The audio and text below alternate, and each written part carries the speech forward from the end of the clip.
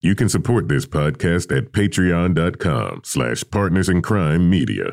Meet Namely, the all-in-one HR, payroll, and benefits software employees love to use. Clock in, schedule vacation, and more from your desk or on the go. Plus, use the social feed to share company news and give shout-outs for a job well done. Over 1,000 companies use Namely every day. Get a free demo by visiting namely.com/crime. That's namely.com/crime. Build a better workplace with Namely. Rebecca, remember when I had that wedding invitation and the newspaper clipping and the shredded document and the napkin with a message on the back on the kitchen table? Yes. I wasn't planning a crime. I was trying to solve one. Oh, it makes sense. Dispatch by Breakout Games delivers all those things and more straight to your home, told through clues dispatched to you in the mail. The story draws you in to solve a crime over several months of interactive investigation. Satisfy your curious mind with 50% off your first delivery. Go to breakoutdispatch.com/writers and use the code WRITERS to subscribe today.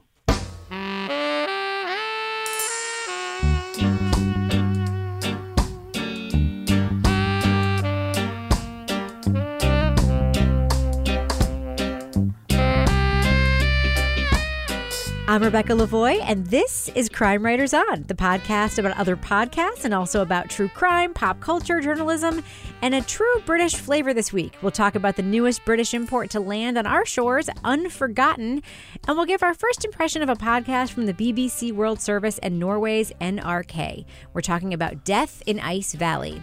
Joining me to dive into all that is my true crime co-author, real-life husband, and New York Times reviewed interpretive dancer, Kevin Flynn. Hello, Kevin. Buenas noches, Rebecca.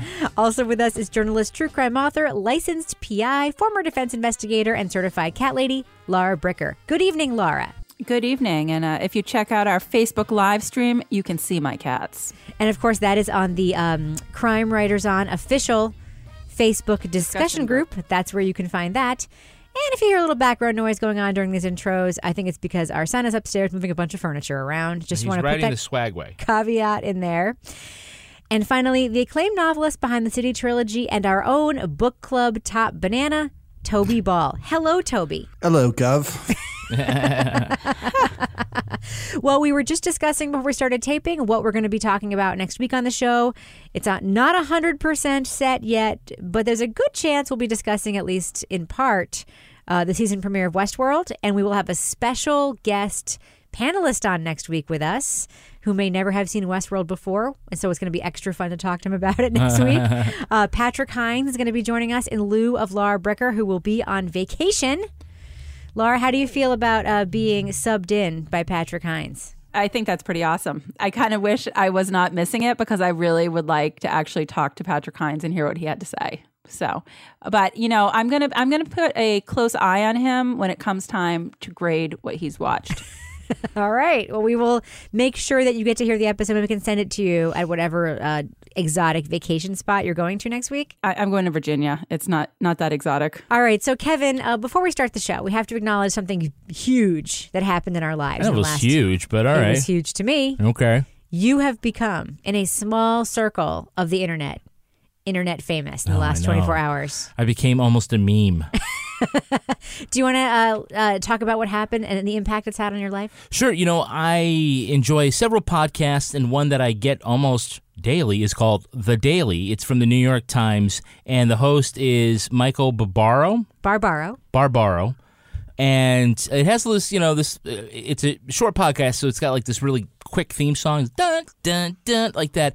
And so I don't know, we were just sitting around the kitchen table, and what started as somebody humming ended up being interpretive dance. Yeah, I think what you said to me was, I have an interpretive dance that I do to the theme song of The Daily. Yeah, I just made it up. So Rebecca did a video of me doing basically dancing like they did on the OA. Yes. For 10 seconds. For 10 seconds.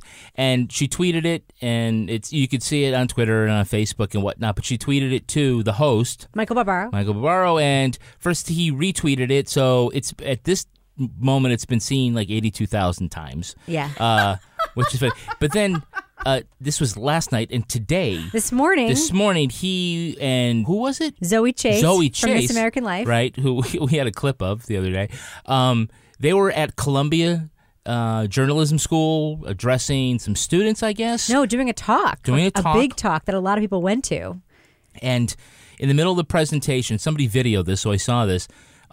He said, look at this. And he looked at the screen, and he played the video of me doing this quick dance to the theme music, and it got a big laugh. So, yeah. So apparently all the future journalism people laughed at me. Yeah. So they didn't that's laugh at you.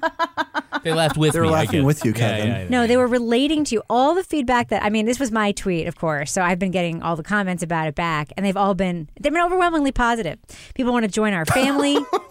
People say that they relate.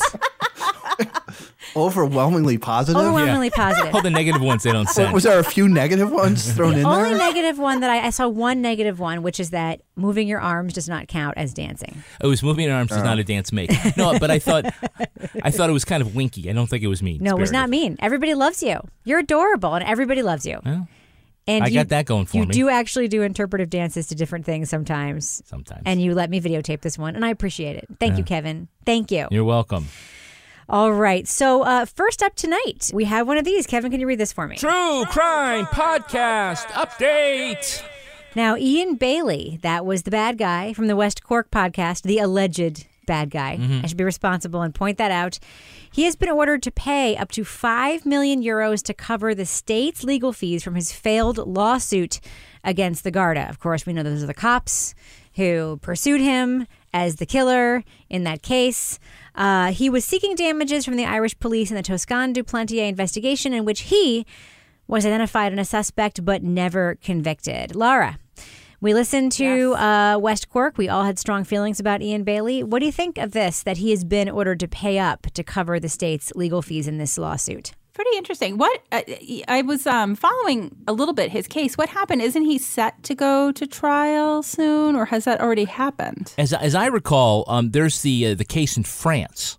But this is I can't remember if it's libel or slander, if that's the term in Ireland. But basically, he sued the Garda for defaming him, and in this kind of civil suit, he risked having to pay the legal fees. Pay the fees, okay. Of whoever your respondent is if you lose. And so he did lose. This was I think the original trial was back in 2015. There were appeals and appeals on different things, but it's all said and done. It's all wrapped up now, and it's like between 2 and 5 million euros. This guy's a nut. I'm sorry. He's just out there. Like, he's got such a different view on the world. So I don't know. It's going to be interesting to. I mean, does he even have that much money? What's he going to do? He's selling those poetry books, so I don't know. He must be raking in the money. The farmer's market every weekend. Yeah. Toby, what do you think? You had a lot of feelings about Ian Bailey when we listened to West Cork. Do you think he's getting his comeuppance here with being ordered to pay the police for their legal fees? Yes. He's a lot of bluster, and I think, trying to intimidate people by doing that, it seemed frivolous. You just can't let people get away with, costing the taxpayers a ton of money just for BS. Yeah. I think you got to do it, or else it encourages people to file similar suits. So, yeah, I mean, I don't know. Like, the idea that he's somehow going to produce that amount of money seems a little unrealistic. Yeah. You have to make it hurt, basically. Yeah. I mean, you can't just let people get away with doing that kind of stuff. So even if it's like garnishing, I mean, does he have wages? I don't know where you get the money from. But the idea that he will be owing some amount of what he brings in to the government, Yeah, just like OJ does. Yeah, yeah. exactly. I mean, it makes sense. So in that that other development, he is still appealing the decision of the French court to charge him with murder, which was a separate legal proceeding that they remember from the end of West Cork they got into. He's he's always denied his involvement in the murder, but it looks like for the family of Toscan du Plantier. That there still may be some justice that they can achieve in the French courts.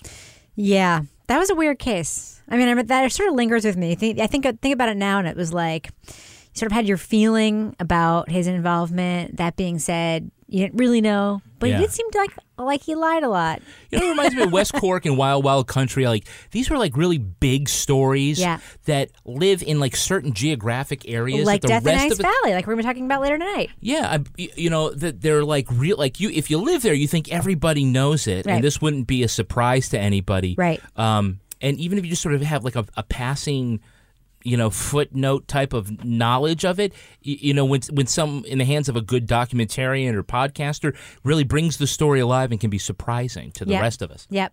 I actually had a chance to talk to Nick Qua from Hot Pod this week in Neiman Journal, and we did a little interview. We talked about the state of true crime podcasting, and I did mention West Cork as being one of my favorite true crime podcasts of the last 2 years. We really, really enjoyed listening to that one. Mm-hmm. So for listeners who haven't checked it out yet, I think that we all gave it a thumbs up, if I remember correctly. Yep. I think we did. Yeah, Yeah. it was awesome. I think we did. All right, Kevin, can you please read this one for me? What we learned. In our occasionally recurring segment, What We Learned, we look at something that we learned. Always keeping it simple on Crime Writers On. That's good. A new legal term has hit the mainstream this week after the FBI seizure of documents from the home and offices of Donald Trump's lawyer, Michael Cohen. And that term is taint team. Laura Bricker, have you ever heard of a taint team before? And if so, can you tell us what exactly is a taint team? I had never heard of it before this whole episode with what's going on, which is just crazy. I can't even keep up with everything that's going on. Hannity, Rebecca getting tires. I mean, it's just insane.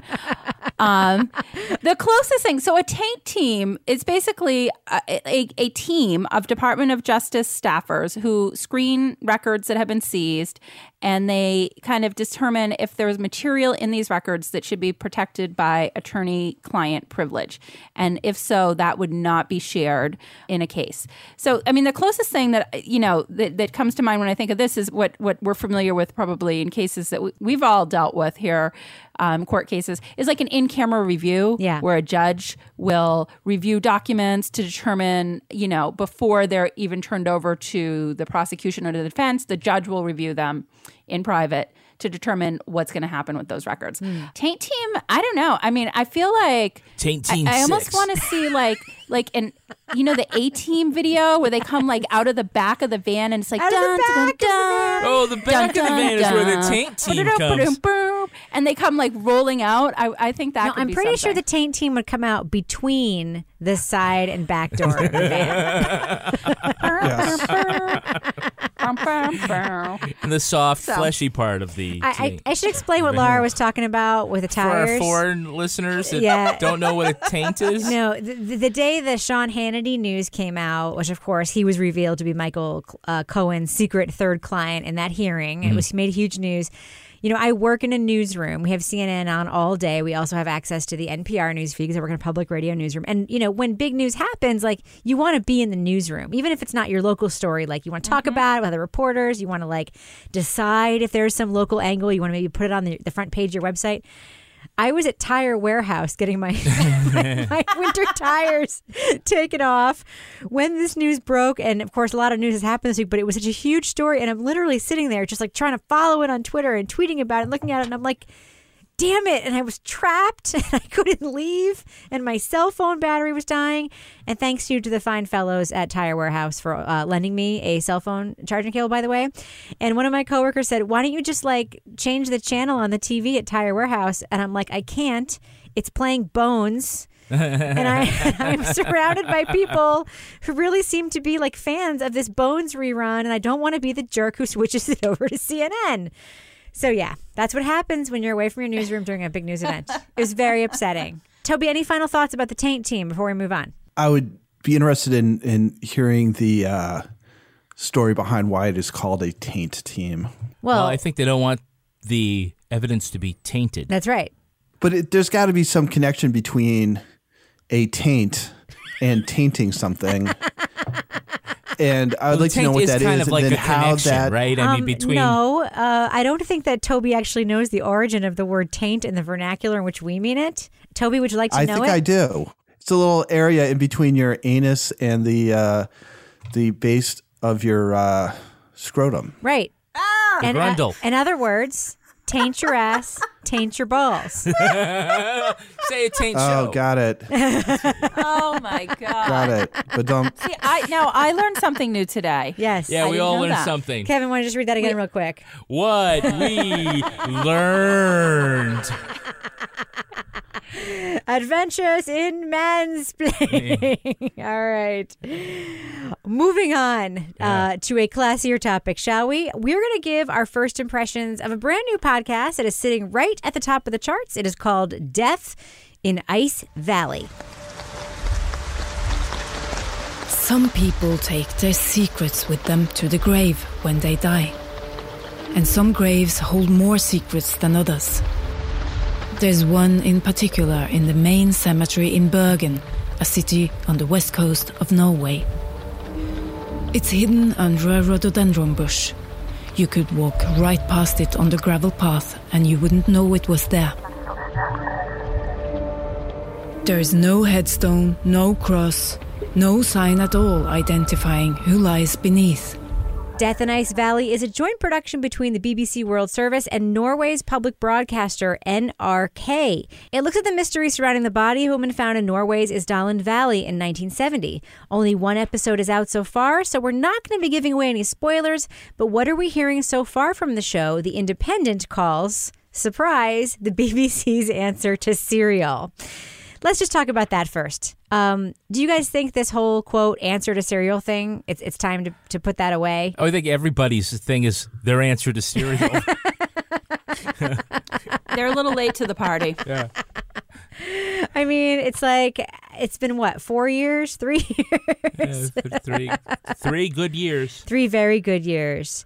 So, yes, I think that we should just stop it with that comparison. Anyway, it is an interesting partnership, a mix of cultures. We have two hosts here, a British host and a female journalist from Norway who, it sounds like, has an accent. English is not her first language. Perhaps she does. Perhaps. But what do you think of this mix of cultures, Toby, this partnership between this British documentarian and this Norwegian journalist? It seems fine. It's a funny podcast. Mm-hmm. You don't mean funny, haha, right? Well, in some points I was laughing out loud, although I'm not sure if it was intentional. like it's rare that you hear a reporter so obviously winded on air.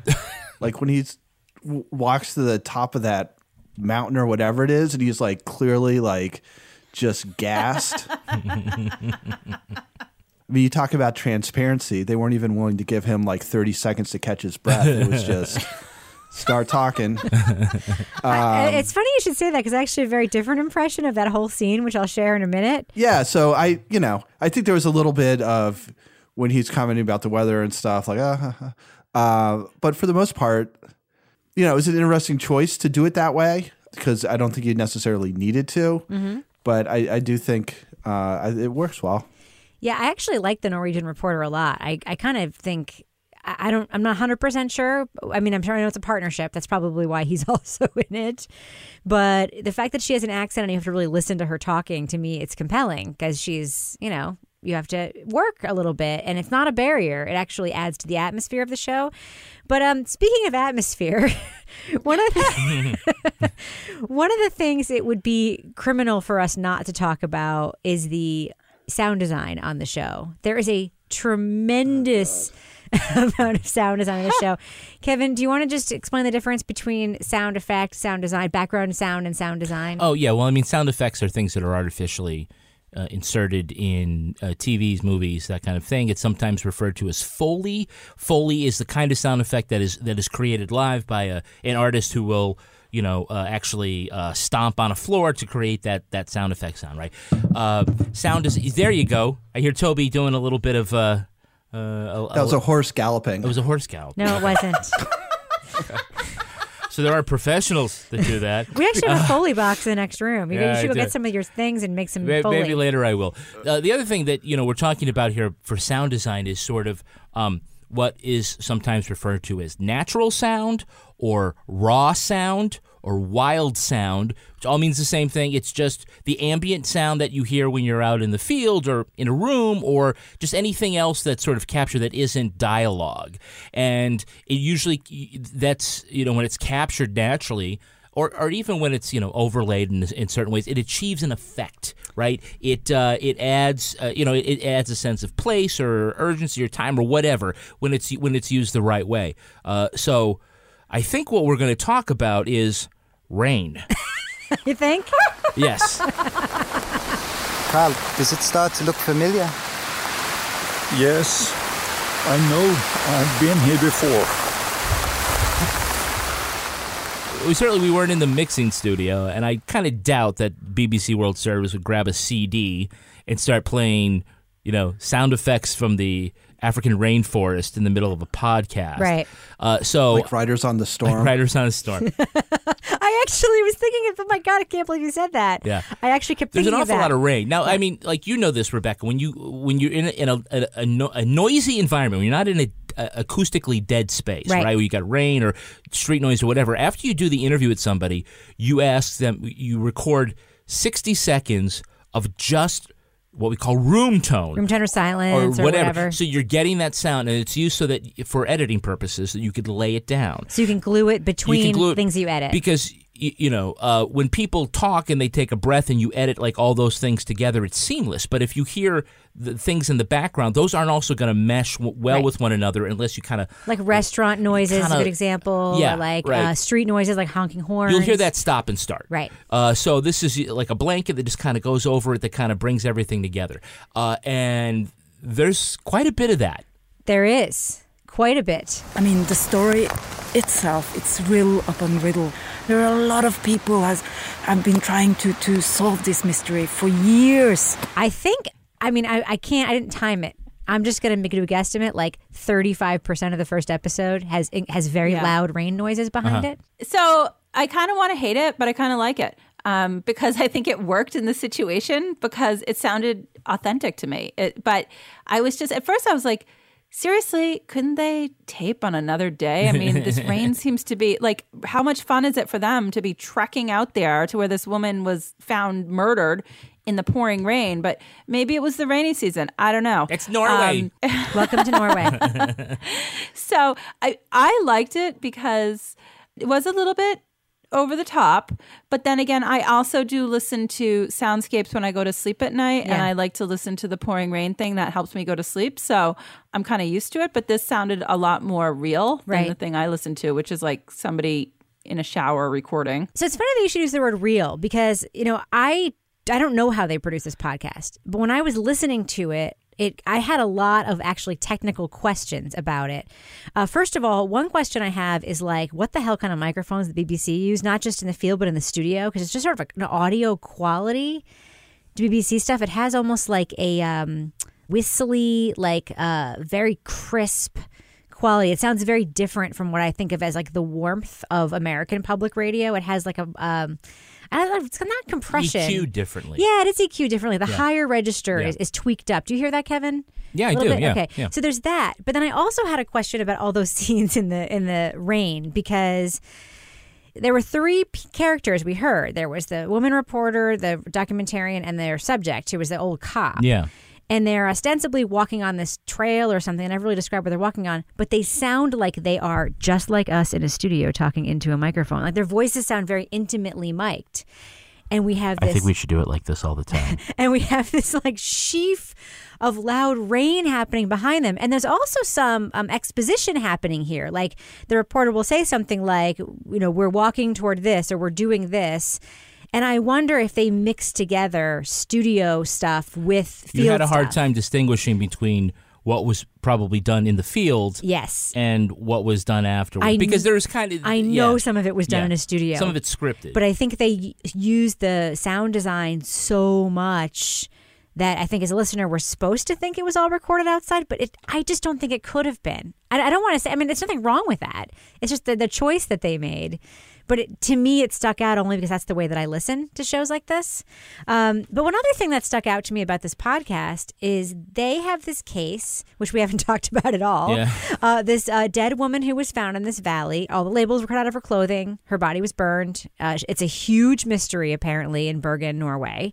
And they are going to try to solve it by making a podcast about it. And they say that on the show. Kevin, thoughts? Yeah, I'm kind of surprised that they are, they're setting that up. Yeah. They are very transparent about, come on, let's, we're hoping that with this podcast we'll find something out. And part of me's kind of like, okay, did you listen to anything more than Serial?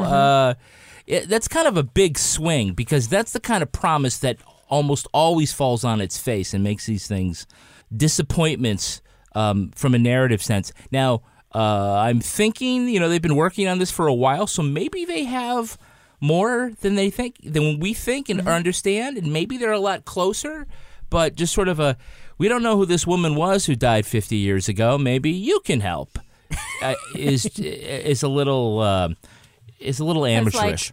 People from that time period are actually from the Cold War going to be listening to a podcast. Yeah, I think it might be more about the missing person thing, right? Yeah, well, but the missing person. That's the time frame we're talking about. This is a long time ago, right? So I guess my question is, who's still around who knows anything about it? Right. Maybe there'll be some science. Toby, what do you think? I basically agree with Kevin, which is it's not a great model for putting your podcast together. The fact that the BBC is doing it makes it seem a little even stranger, I guess. Yeah. I mean, maybe they've got something in their pocket that they're going to pull out. It's a little bit like making Maura Murray, and they're sort of like, come on, guys, listen and help us.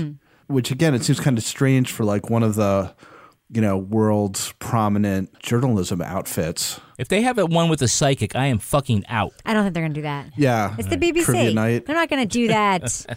So, Toby, one of the comments you sent me, you felt like all the information conveyed in episode 1 could have been conveyed in 7 minutes. You stand by that? Is anybody going to debate me on it? Nope, I'm not going to debate you on it. Yeah, no, it seemed like it was... I like the experience. I'll debate you, Toby. The thing that reminded me of was all that shit about the dogs and Someone Knows Something. Yeah, like if you're into that, maybe that's fun, but that's not a true crime thing. Yeah. It felt like when I was in like 9th grade and I didn't know much and I was just like trying to write one page on an essay and just fill it up with a bunch of like shit. And it seemed kind of like that. It's like we got to fill up X number of minutes. So let's just kind of pad it as much as possible. Plus, the thing I can't believe we haven't talked about yet is like all that cut rate Enya stuff they have in there.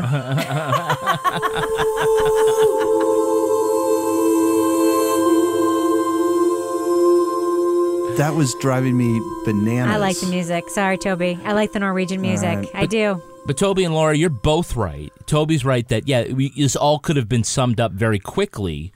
And that's a very American storytelling technique. And I think that, they're doing a storytelling technique that is very British, and I'm assuming, Scandinavian. I think it's a little more of that. We've been saying we want a little more of something different.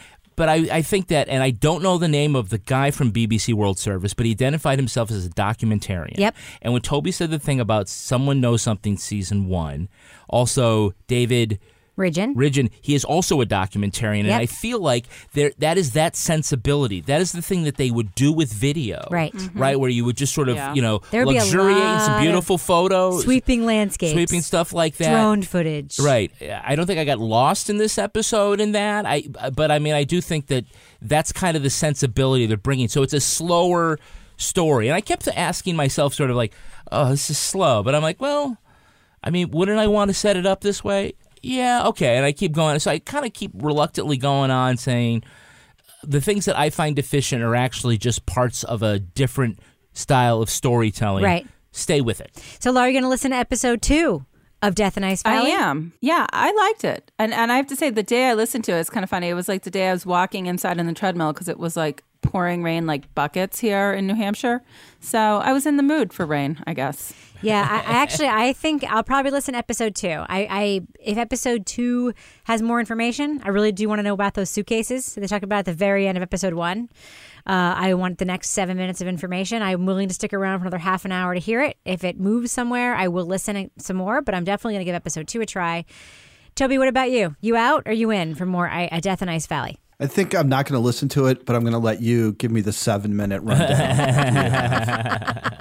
Well, that would be a fun segment on the show, playing some like Scandinavian cut rate Enya, as Toby would call it, and just describing what happened in this week's episode of Death in Ice Valley. This episode, they were in a bus, and all you heard was bus noise.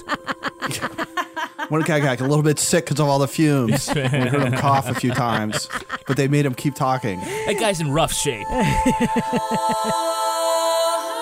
So, Kevin, Death in Ice Valley, you going to give it any more tries, or are you out? Yeah, no, I think that I'm not out yet. I'm going to keep listening. These are 2 really great organizations, BBC World Service and Norwegian broadcaster. It's NRK. And so, I think that they'll probably come up, with something good for this journey. And I'm going to say that if you do hike in the rain, yep, you do want your feet to feel good, so you need Bombas socks. Ooh, that's a very good choice to wear on one of those rainy hikes in that Ice Valley, Death Valley hike. That's right. If you're hiking or you're running, trying to catch the bus, those are the kinds of things that you need a really great, comfortable pair of socks. And you get those from Bombas, the most comfortable socks in the history of feet. They sure are. They're made from premium cotton. Bombas stays warm in the winter and cool in the summer. And every pair comes with a built-in blister tab. Which, look at Rebecca, it's this thing right here. It's my favorite feature of the sock. Yeah, basically so you can keep it like it doesn't go. That's my second favorite feature. My first favorite feature is the way it hugs the arch of your foot. Mm-hmm. It's actually has arch support. Yeah, it has in the innovative arch support. It's amazing. Stay-up technology, and look, also a seamless toe. Oh, I know. You wear it in boots and everything. Yeah. Now for every Bombas purchase you make, Bombas donates a pair of socks to somebody in need, which is great. They've already donated 7 million pairs of socks so far. Imagine you're down on your luck. Maybe your house burns down, or you wind up homeless for some reason. Yeah.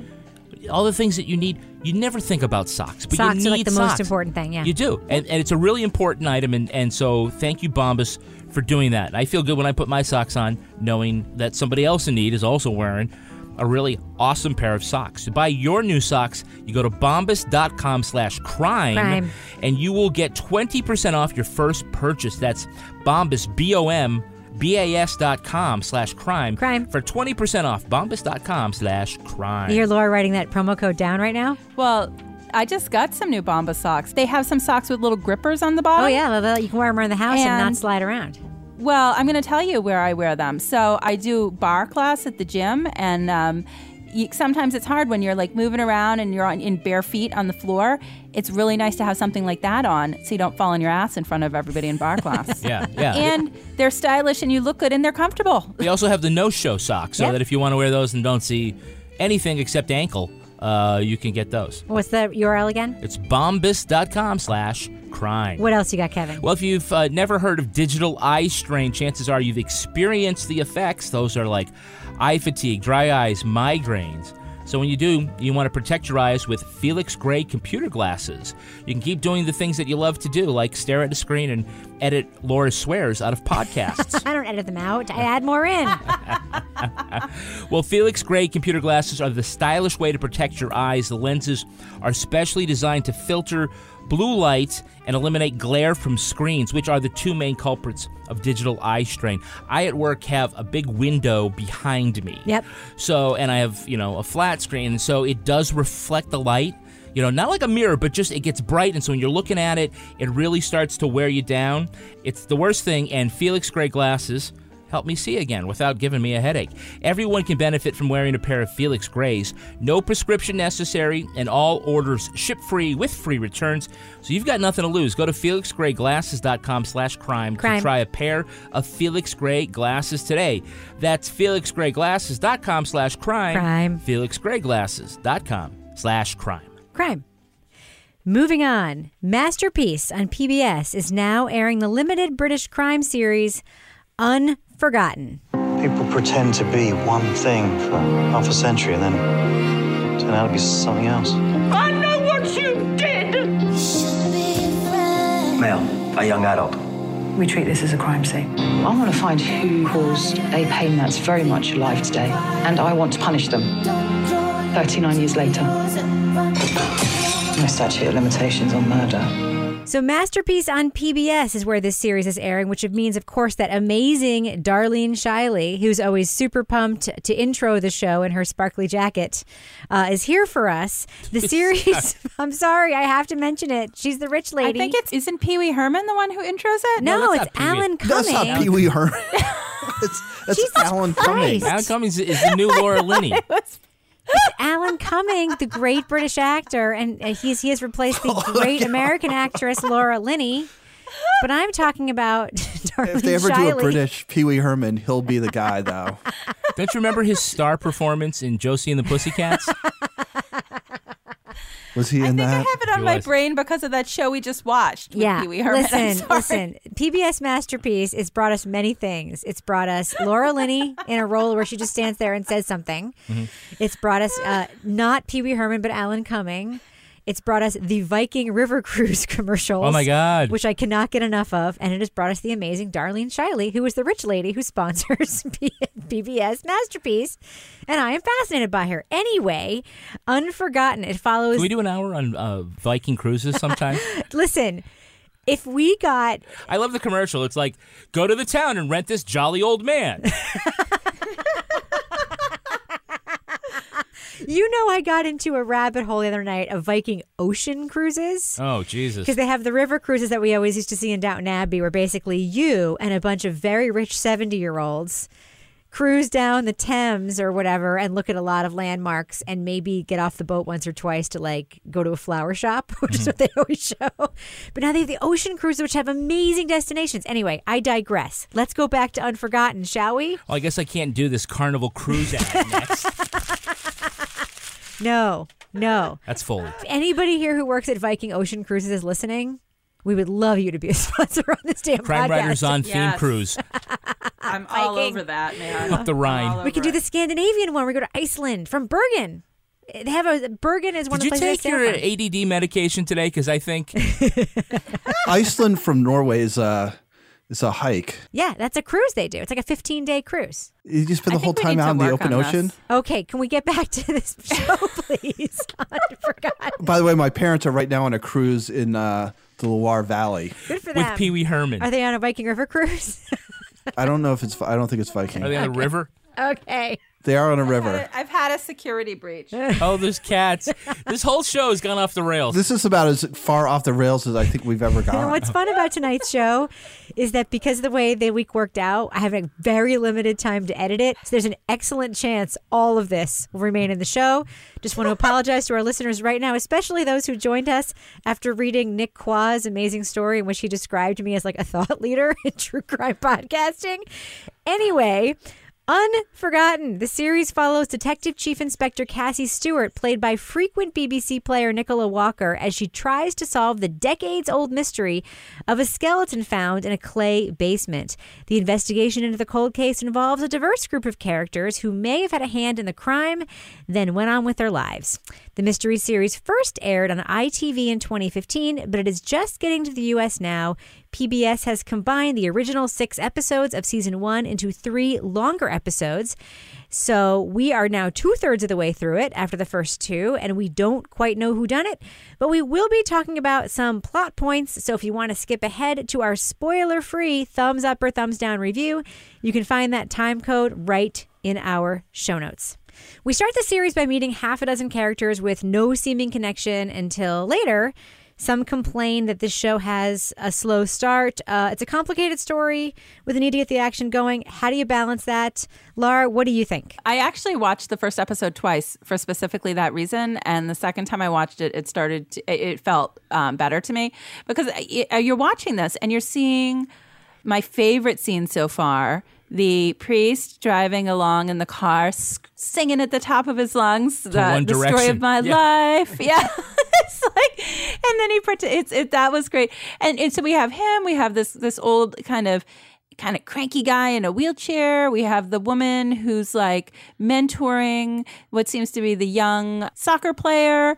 And then we have a guy who seems to be kind of like the up and coming sort of, I don't know if he's in Parliament or what, but he's clearly somebody important. And I'm like, who are these people? So in the beginning, I was like, it did feel slow to me, but I think when you continue watching and everything starts to play out, it actually works very well. It's just in the beginning, you kind of have to like put aside the fact that you have no idea who these people are, who they're connected to, if they know each other, what they're doing here. We actually recently reviewed another show that had a similar setup, and I think did it more effectively than this one. I'm not saying this is bad. That show Dark from Netflix, the German show, which we watched, did a very similar thing where it introduced you to a ton of people, and then the connection between them was revealed later through the timeline thing, which was a very interesting and sudden way to do it, where you're in a moment we're just like, oh, this approach it differently. Toby, how do you feel about the pace of the first episode and how they set up all these disparate stories? Yeah, well, I hadn't thought about the Dark thing, but you're exactly right. And I think Dark is 10 times as clever. Mm-hmm. So it was fine. It worked for me. I think they did it's a hard thing to do, and I think they gave enough to kind of get you interested in each one of the storylines. I think as time went on, some emerged as better than others. Mm-hmm. So in some ways, the beginning, I guess it wasn't the best part, but at least there, it wasn't like certain people wouldn't show up and I'd be like, oh God, here we go. And just kind of wait for that part to end so we could get to like something I was more interested in. Right. For a tough thing to do, I thought they did a good job in that really it starts to weaken as it goes along. Now, Laura, Nicola, I'm not 100% sure on how it's pronounced, Walker, is somebody who we've seen over and over and over again on many shows, imported from across the pond, including River. And other things that you've watched. You love her, right? I do. What I love about her is she's really good. Like, and I don't know if this is just me like stereotyping the way that they cast people in like British series, but I feel like they cast people that look like normal, that look realistic, like that seem authentic in terms of the roles that they put them in. And so she's very subtle in the way that she plays the roles, but she's not so subtle in that she's really good at conveying things with her face and her eyes, but in a very realistic way. Mm-hmm. So it doesn't feel like it's overacted or anything. Right. The other show that she's in that is one of my favorites, I just watched the Christmas special a few weeks ago, is Last Tango in Halifax. Have you guys watched that? No. That is so fun. And she's like working the farm in that one with her father, who's like reconnected with his high school sweetheart through Facebook. After his wife dies, and she's troubled in that show, and she just really does such a good job. And I loved her in this show. It's like James Norton. It's just like there's certain actors and actresses that seem to show up, and it seems like, I don't know if they're drawing from a smaller pool, but it seems like all the actors and actresses that I like, I'm like, oh, wait a minute. I just saw this person in another British show that I watched. Yeah. I know there are thousands of working actors in the UK. I know it, but it does seem like we've seen the same, like maybe 30, like in everything that we watch. All right. So, Kevin, one nice change here. I mean, I think it's really refreshing, and it's something actually we don't see in a lot of American police procedurals and dramas. Mm-hmm. We have a team of police here who are just really good at their jobs. And we just see them doing like standard police work, canvassing, going back and re-interviewing witnesses, making connections on the phone, doing research. And our lead here, DCI Cassie Stewart, she has a backstory. Like, her kids are in college, lives with her dad. Her dad's going through like a thing, which is maybe going to come up later. I don't know. But like, she doesn't have that thing that so many lead detectives have in these stories, the tragic backstory. The dark look on life and...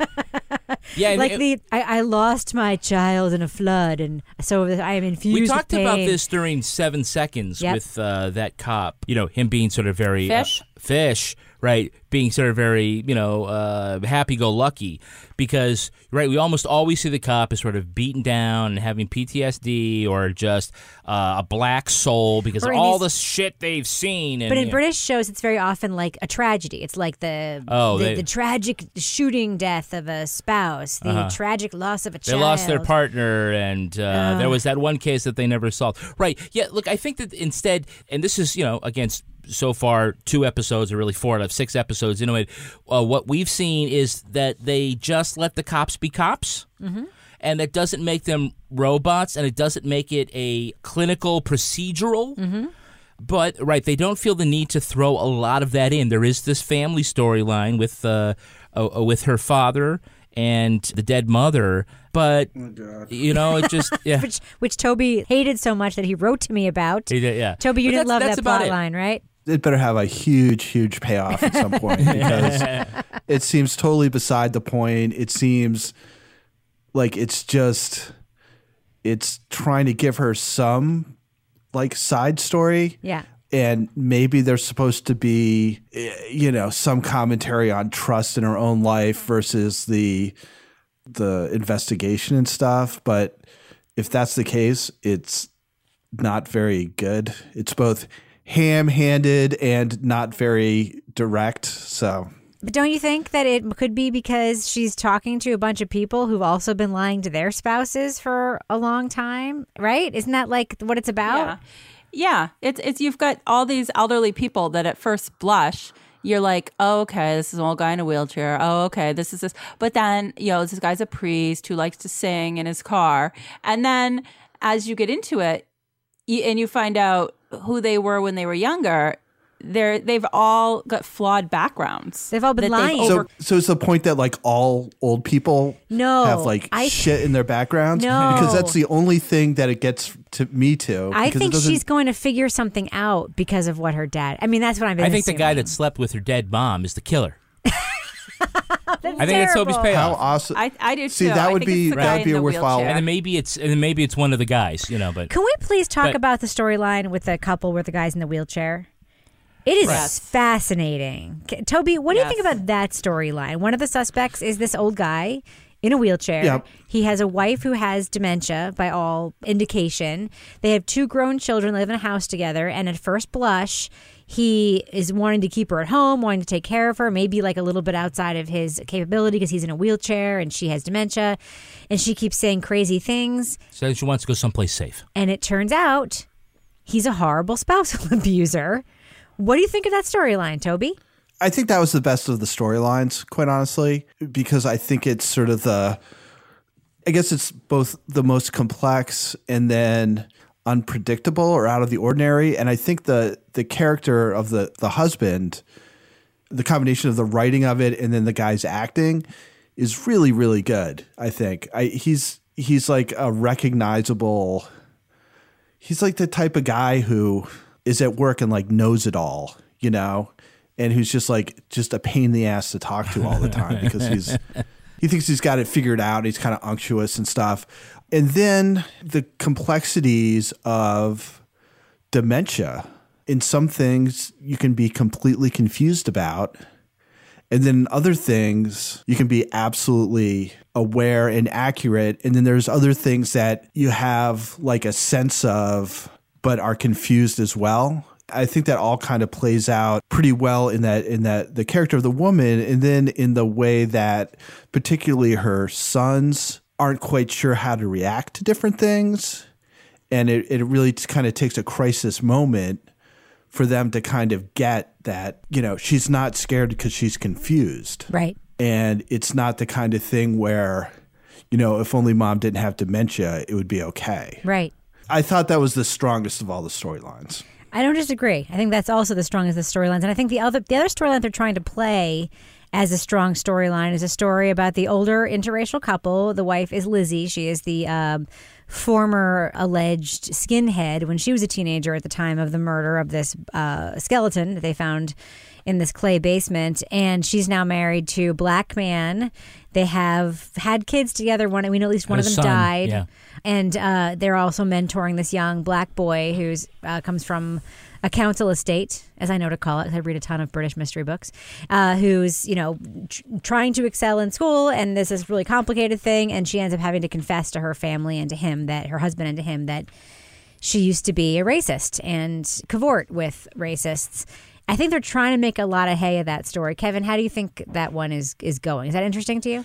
It is. I don't see how this woman could hide the tattoos on her hands with rings from her husband for 20, 50, 30 years. Yeah. That kind of stretches in my credulity level.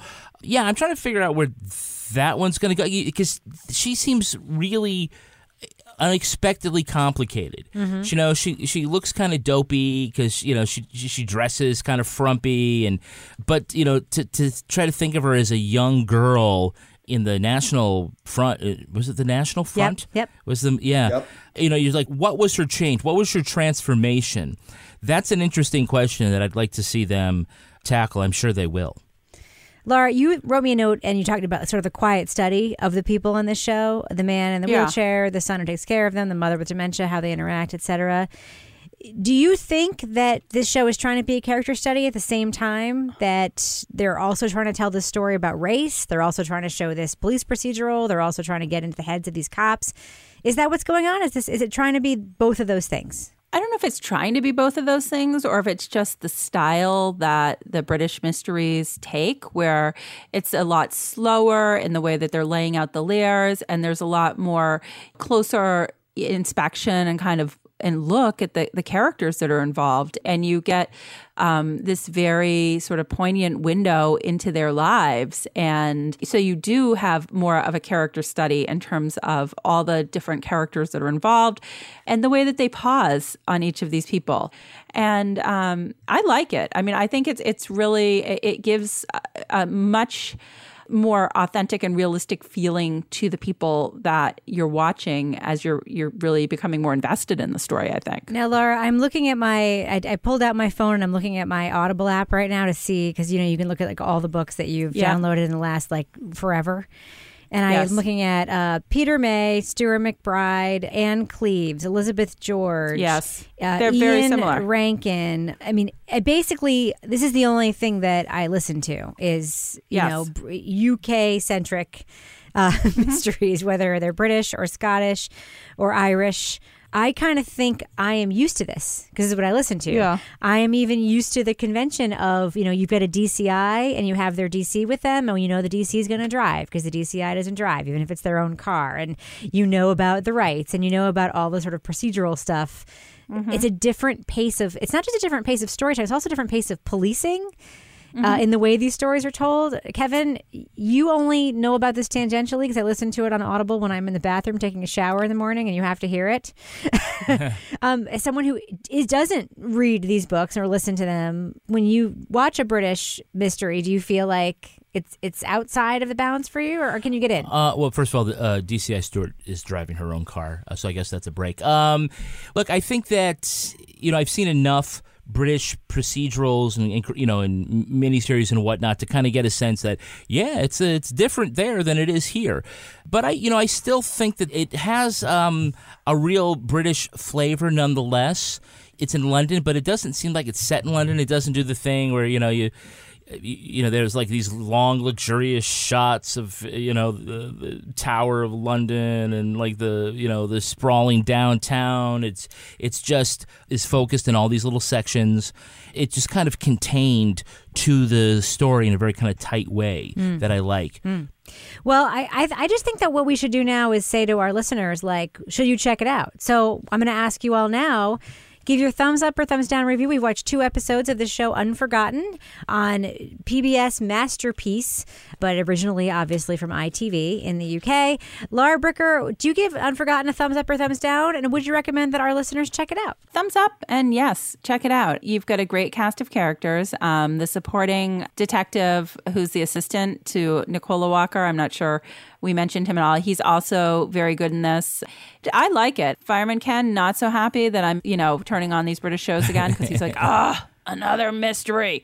But I think it's great. And it's only 3 episodes. And yes, they're long, but I think it's a good story. It's got lots of layers, and it's going to be, I'm hoping, satisfying when we find out who the killer was. What do you think, Toby? Thumbs up or thumbs down for Unforgotten on Masterpiece on PBS? I give it a thumbs up. I've enjoyed it. I think it's a little uneven, and there's a few moments of like what I thought were kind of lazy storytelling, which was a little frustrating. But for the most part, I enjoyed it and would recommend it with a thumbs up. I'm right there with you, Toby. I give it a thumbs up. I think there are weak points, but I do like Nicola Walker an awful lot, and I do like watching British cops do their British thing. I can't help it. It's in my bones now. So I'm going to give it a thumbs up also. What about you, Kevin? Thumbs up or thumbs down for Unforgotten? Yeah, I'm thumbs up. I can't wait to see the last episode. It does start slow, but I think if you power through that first half hour and you can kind of get everybody tethered as to who these different characters are and how they fit in, connects.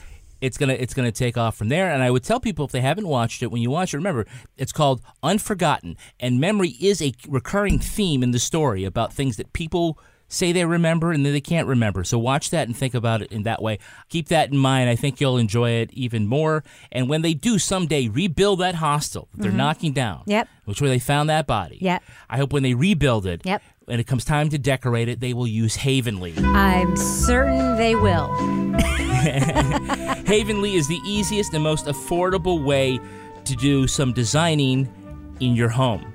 Their team of designers works with you online to design a living space for your dreams using your budget and your style to shape the design that you want at a price you can afford. And then you can buy what you love directly through Havenly's platform of retailers and guaranteed prices. We wanted to get some tips from Havenly about what to do with our dining room. Sent them a photo, talked with their advisors, gave us some ideas for wall art, which was actually pretty good because I'm always like, hey, those kindergarten paintings are not modern art. So, I'm getting a dirty look. Yeah, sorry, you are. But you're not wrong. So you all have those Pinterest boards where you throw all your ideas out there about what you want to do with a certain space. Maybe you got a trouble space. Maybe you're like Laura, you got this crazy L room you don't know anything to do with. Living room, Yeah, we'll turn that Pinterest board into a reality. Try Havenly today by visiting Havenly.com/crime. And you can get 25% off your design package. That's Havenly, HAVENLY.com/crime. For 25% off your design package. Havenly.com/crime. What else you got, Kevin? So how about your own stylist giving you a great look and a rotating wardrobe of awesome? I like that. Yeah, it's Le Tote. Oh, it is. You can get a box of fashion delivered right to your door and always have something to wear. Basically, you're renting up to $300 worth of clothing from designer brands for as little as $59 a month. Rebecca, Le Tote has saved you money when you look at it, while still giving you fresh looks, right? Yeah, because it keeps me from wanting to run by the store to buy something new for that thing we're doing, because I always have something that I've never worn before hanging around the house because I got it in my Le Tote. Le Tote has some great stylists that work with you, figure out your style and things that you like. They send you a bunch of great stuff, and you wear what you like, send back what you don't, keep what you do. Just pay for that. Or you can just keep trying new outfits and people will be like, man, you're $1 million. And you're like, no, I'm just Le Tote. Go to Le Tote. That's LETOTE.com to get started. Enter promo code CRIME at checkout, and you'll get 50% off your first month. Ooh, that's a good deal. From there, you'll get your completely customized tote within days. Wear it all, and when you're done, return the rest in the mail. As soon as it gets in the mail, they're already shipping you another one. It's so fast. I love it. Again, that's letote.com. Enter the code CRIME, and always have something new to wear. And now it's time for Rebecca's favorite part of the show, a little thing she likes to call the crime of the week. You may have noticed a little tone of despair in my voice this week. It's because I've been anticipating this segment. Every once in a while in America, somebody acts like such an asshole that it grabs the nation's attention. And just now, that asshole happens to live in the town where I live.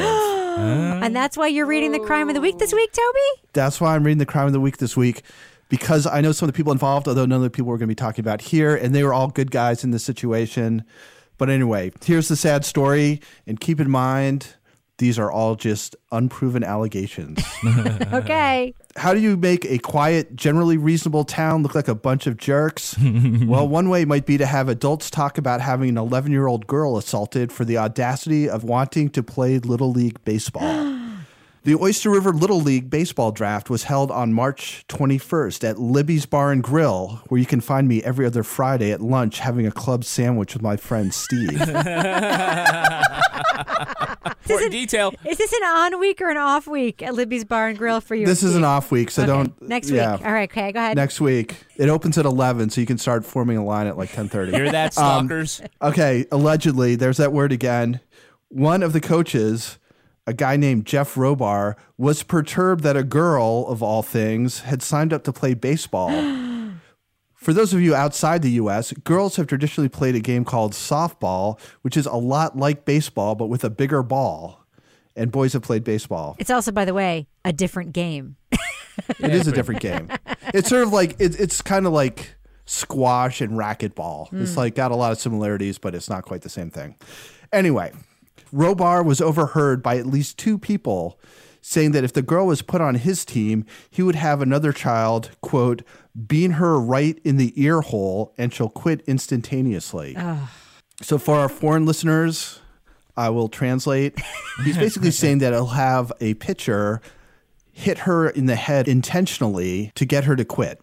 Also, allegedly, members of the league administration were present and did not speak up. No. So all around not good. And the other thing is that it's like not unusual at all to have girls on Little League teams. Right. Like my son played 3 years and there was a girl on his team every year. Right. So it's not all that unusual. But how many times did your son try to hit her with a baseball? Intentionally? Yeah. No. Yeah. All right. So the Durham Town Council, which oversees Oyster River Youth Sports, is withholding funding from the Little League until this case is resolved. And Major League Baseball has actually weighed in as well. Good. So the question is, in retaliation, what can female athletes and coaches do to get men to quit or avoid sports? Who are you going to start with? Oh, that's right. I've got a lot of power this time. Let me think. Who's been especially good in this podcast? Rebecca, why don't you go ahead? I think that women and girls should tell boys and men that if they play sports, they might get a cold.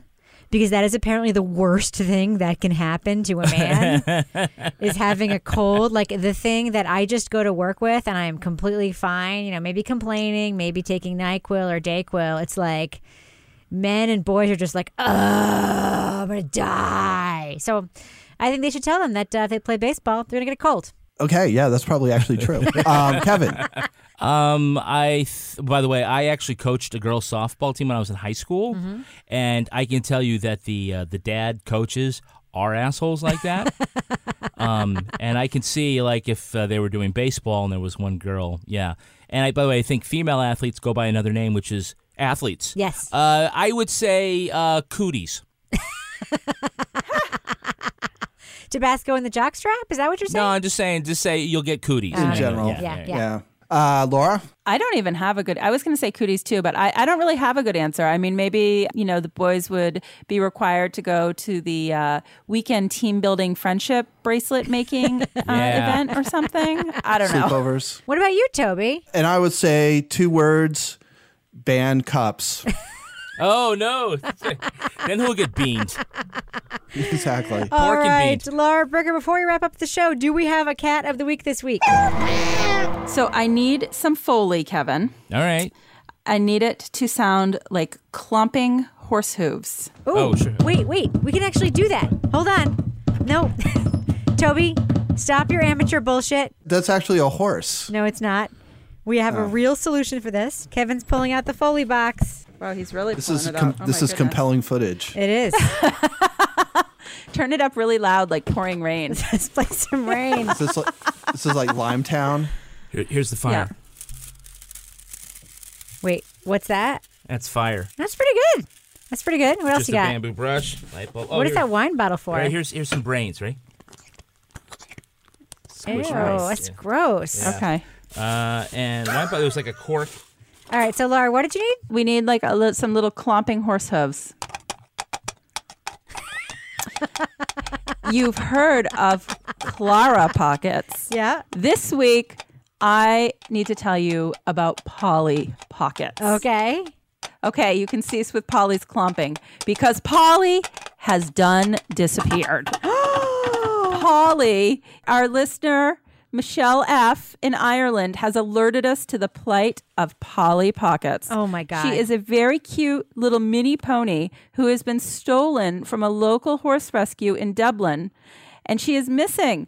Polly Pockets. Somebody must know something about Polly Pockets. Polly Pockets. Polly Pockets was last seen on April 9th.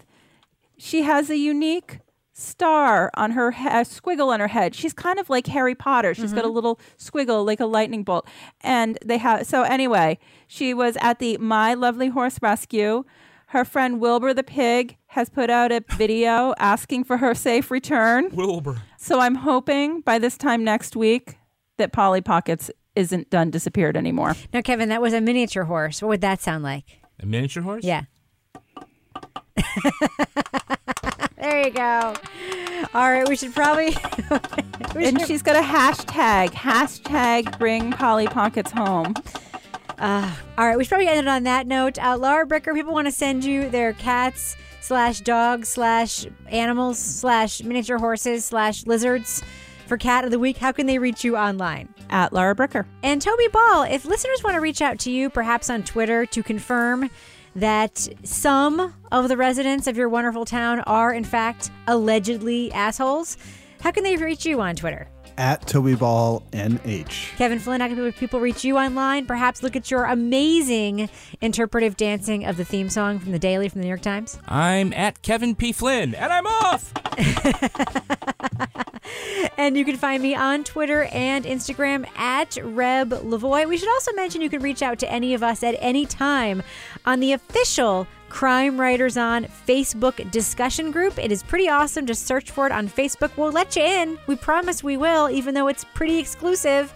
You can also tweet to our show at Crime Writers On. Support us on patreon.com and hear Toby's exclusive book club podcast.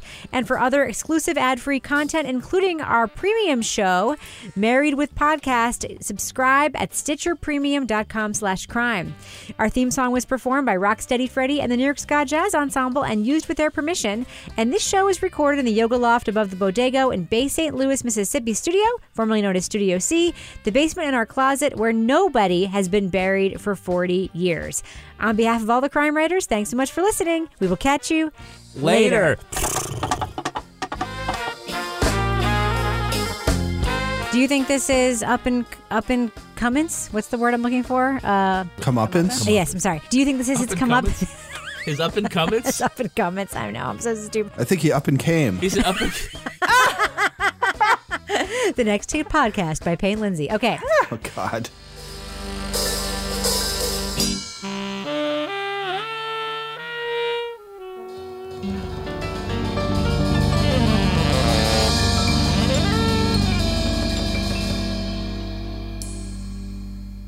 Partners in Crime Media. Don't be a victim of digital eye strain. Protect your eyes with a pair of Felix Gray glasses. Their lenses are designed to filter blue light and eliminate glare from screens without the telltale yellow tint of other computer glasses. Try a pair of Felix Gray glasses today at felixgrayglasses.com/crime.